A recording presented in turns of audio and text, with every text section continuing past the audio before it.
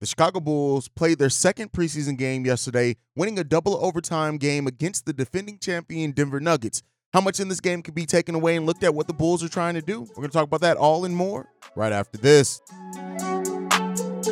You are now tuned in to Chicago Bulls Central, your number one spot for all things Chicago Bulls, hosted by Hayes.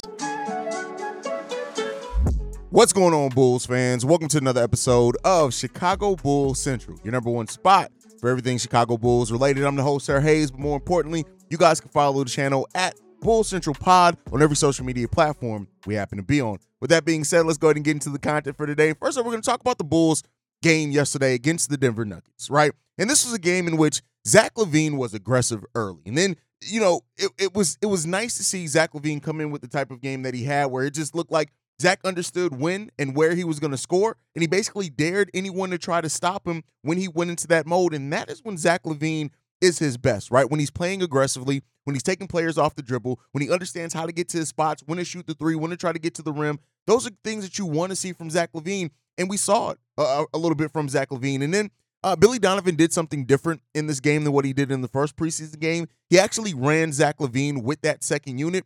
We've talked about here on this channel how much of a defensive potential that second unit has, right? And so when Zach LaVine was out there with a lot of those defensive players, it made sense, right? Everything was rocking and rolling, things like that. So, and Billy Donovan also played his starters about halfway through the third quarter in this game, wanting to really take an extended look at them. Now, none of them played over 25 minutes in this game still. We all know they're probably playing more than that once the regular season goes on, right? But Zach LaVine in this game, 8 for 15 from the field, 1 for 5 for three-point range, which is definitely concerning in that area. 4 rebounds, 3 assists, 3 steals, and 3 turnovers from Zach LaVine. But again, we saw that the game that we need to see from Zach LaVine as far as like the style of it. Of course, we want him to hit it at a better percentage once the regular lights are on. But hey, we saw a little bit of that. DeMar DeRozan as well, leading the Bulls in scoring in this game, going 5 of 11, 1 from 4 from three-point range, taking those three-pointers, right? He also had 1 rebound, 1 assist, and 4 steals from DeMar DeRozan. The thing with this team that you can tell is that this team is active defensively. Zach LaVine, you got to go and watch this game. If you didn't actually watch this game, I really do implore you to go watch it. Zach LaVine in this game was really engaged defensively. He was in it, right? And so, that's what you want to see from this team. Vooch also with 10 points, going 4 of 8 from the field, 1 three-pointer taken from Vooch, 4 rebounds, 2 assists, 2 steals from Vooch. And overall in this game, the Chicago Bulls had 16 steals on the night. Now, some of those came via the garbage time when a lot of the young and G League players were in there. But overall, you're still seeing much of the same framework from the team that we're trying to see, right? Playing with quicker pace, moving the ball around. They got to get the turnovers down, though. Some, in my opinion, those turnovers are really, really hurting the team, right? They had 11 turnovers in the first half of the game. You want to play better than that in first halves as far as the turnover portion of it. I kind of give them a little leeway for that just because, in my opinion, this is a team that's going from being a heavy isolation team to more moving the ball around. So kind of a byproduct of that when you're initially trying to make that change is going to be some turnovers. But, it is what it is there. When you were looking at the first half from this game, DeMar DeRozan, 14 points in the first half. Zach LaVine, 10 of his points coming in the first half as well. And that's kind of what you want to see from this team, right? There were some signs for concern in the first half of this game. The Bulls, as far as the three-point in the first half, they shot the ball 28% from three-point range in the first half of the game. Now, they took 14 threes. We know they're trying to be a higher volume three-point shooting team.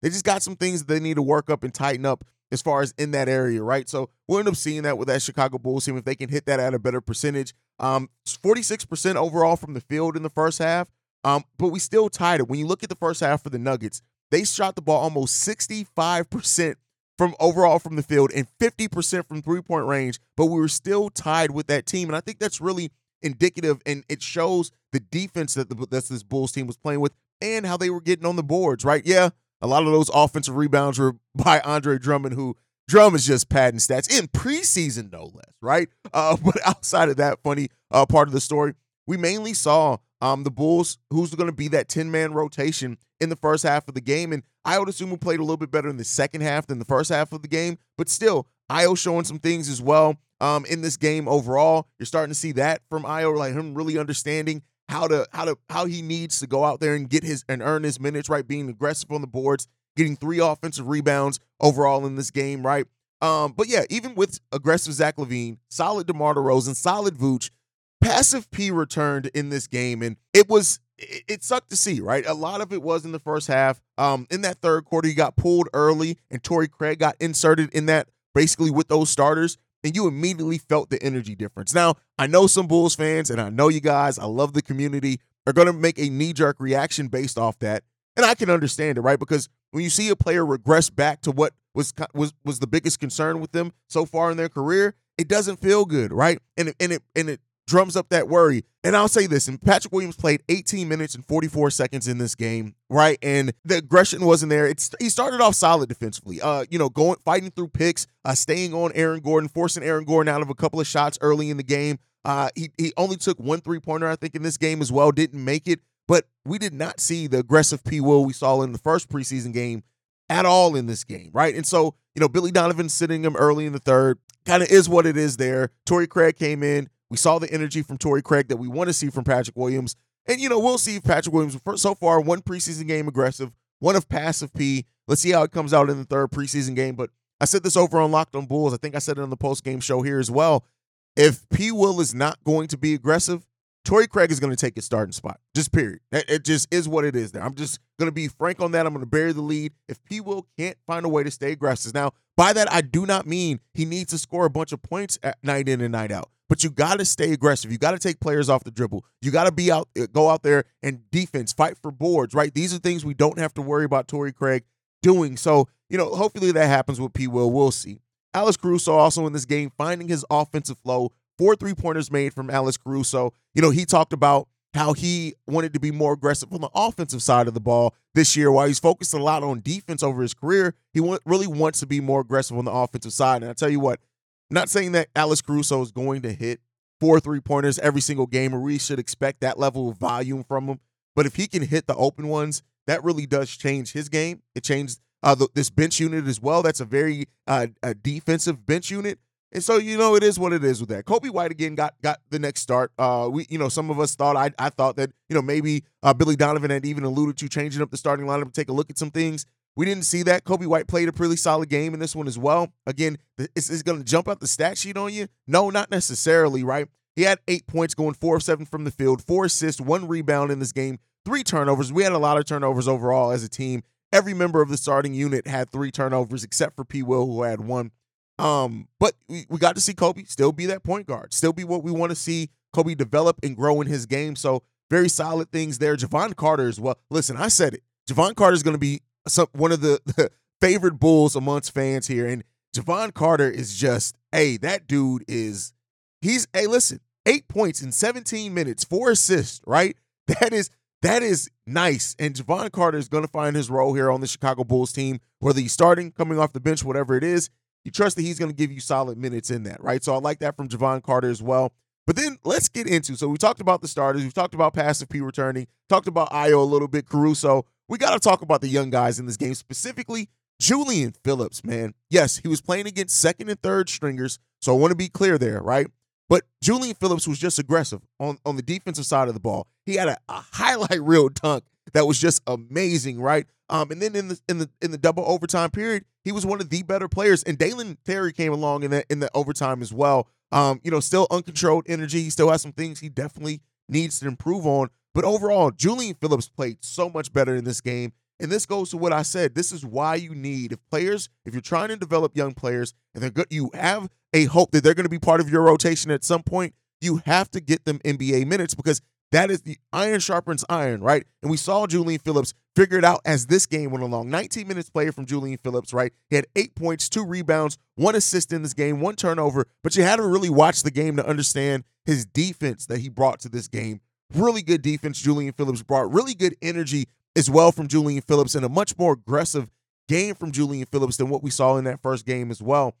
So like to see that. Carlik Jones hit a big shot in the overtime period, but otherwise it was a quiet ass day for him. Quentin Jackson had another big dunk and solid night overall with 7 points. All that coming after the third quarter and in the double overtime period. So it is what it is there. Terry Taylor, a plus minus of +7 in this game.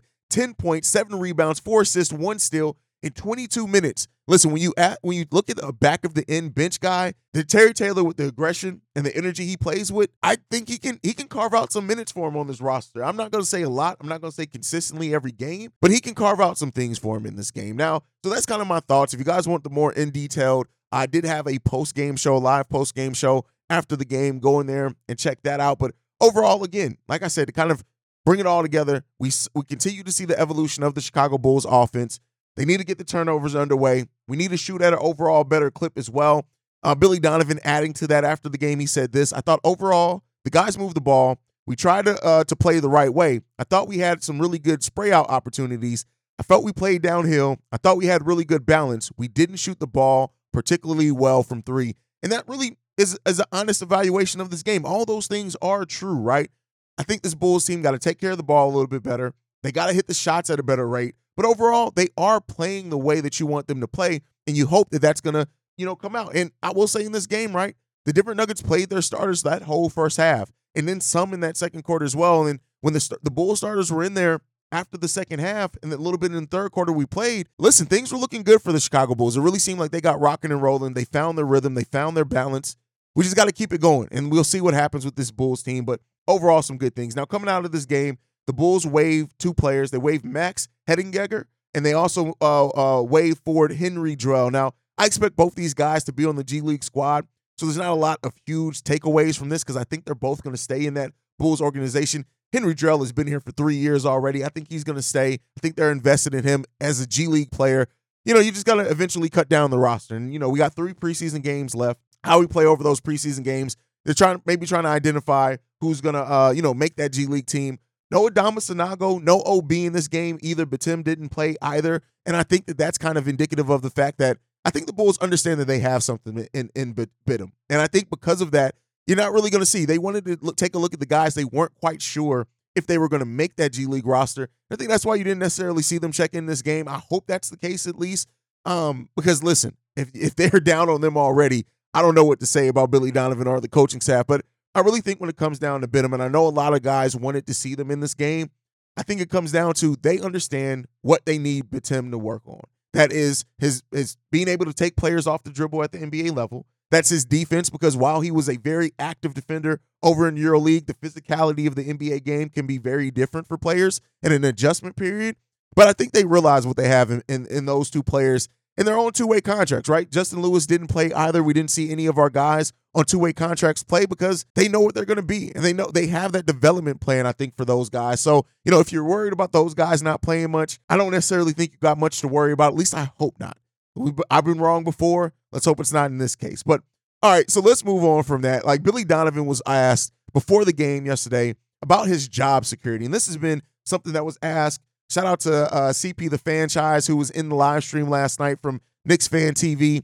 And he asked about Billy Donovan's job security too. And, he said this. Billy Donovan said this before the game. He says, I understand the expectations wherever you're at. And for me, I had 5 straight years at the University of Florida where we played for a national championship in 2000, and then 5 straight years of getting knocked out in the first round and second round in the NCAA tournament, and people weren't happy. I wasn't either. I totally get and understand it's a result-oriented business. I totally get that what makes this place special is that they obviously have a really passionate fan base. We also have an enormous amount of history in the past of incredible success. For me, I take that very, very serious. I don't think that, however, my relationship with Arturas or Mark Eversley or Jerry or Michael changes how I go about each and every day, trying to work and help our group be the best it can. So, what did I take from that? Billy Donovan is secure in his job, right? And if anybody had any doubts for that, listen, I get it. It is results-based, and you do have to have a certain level of success, right?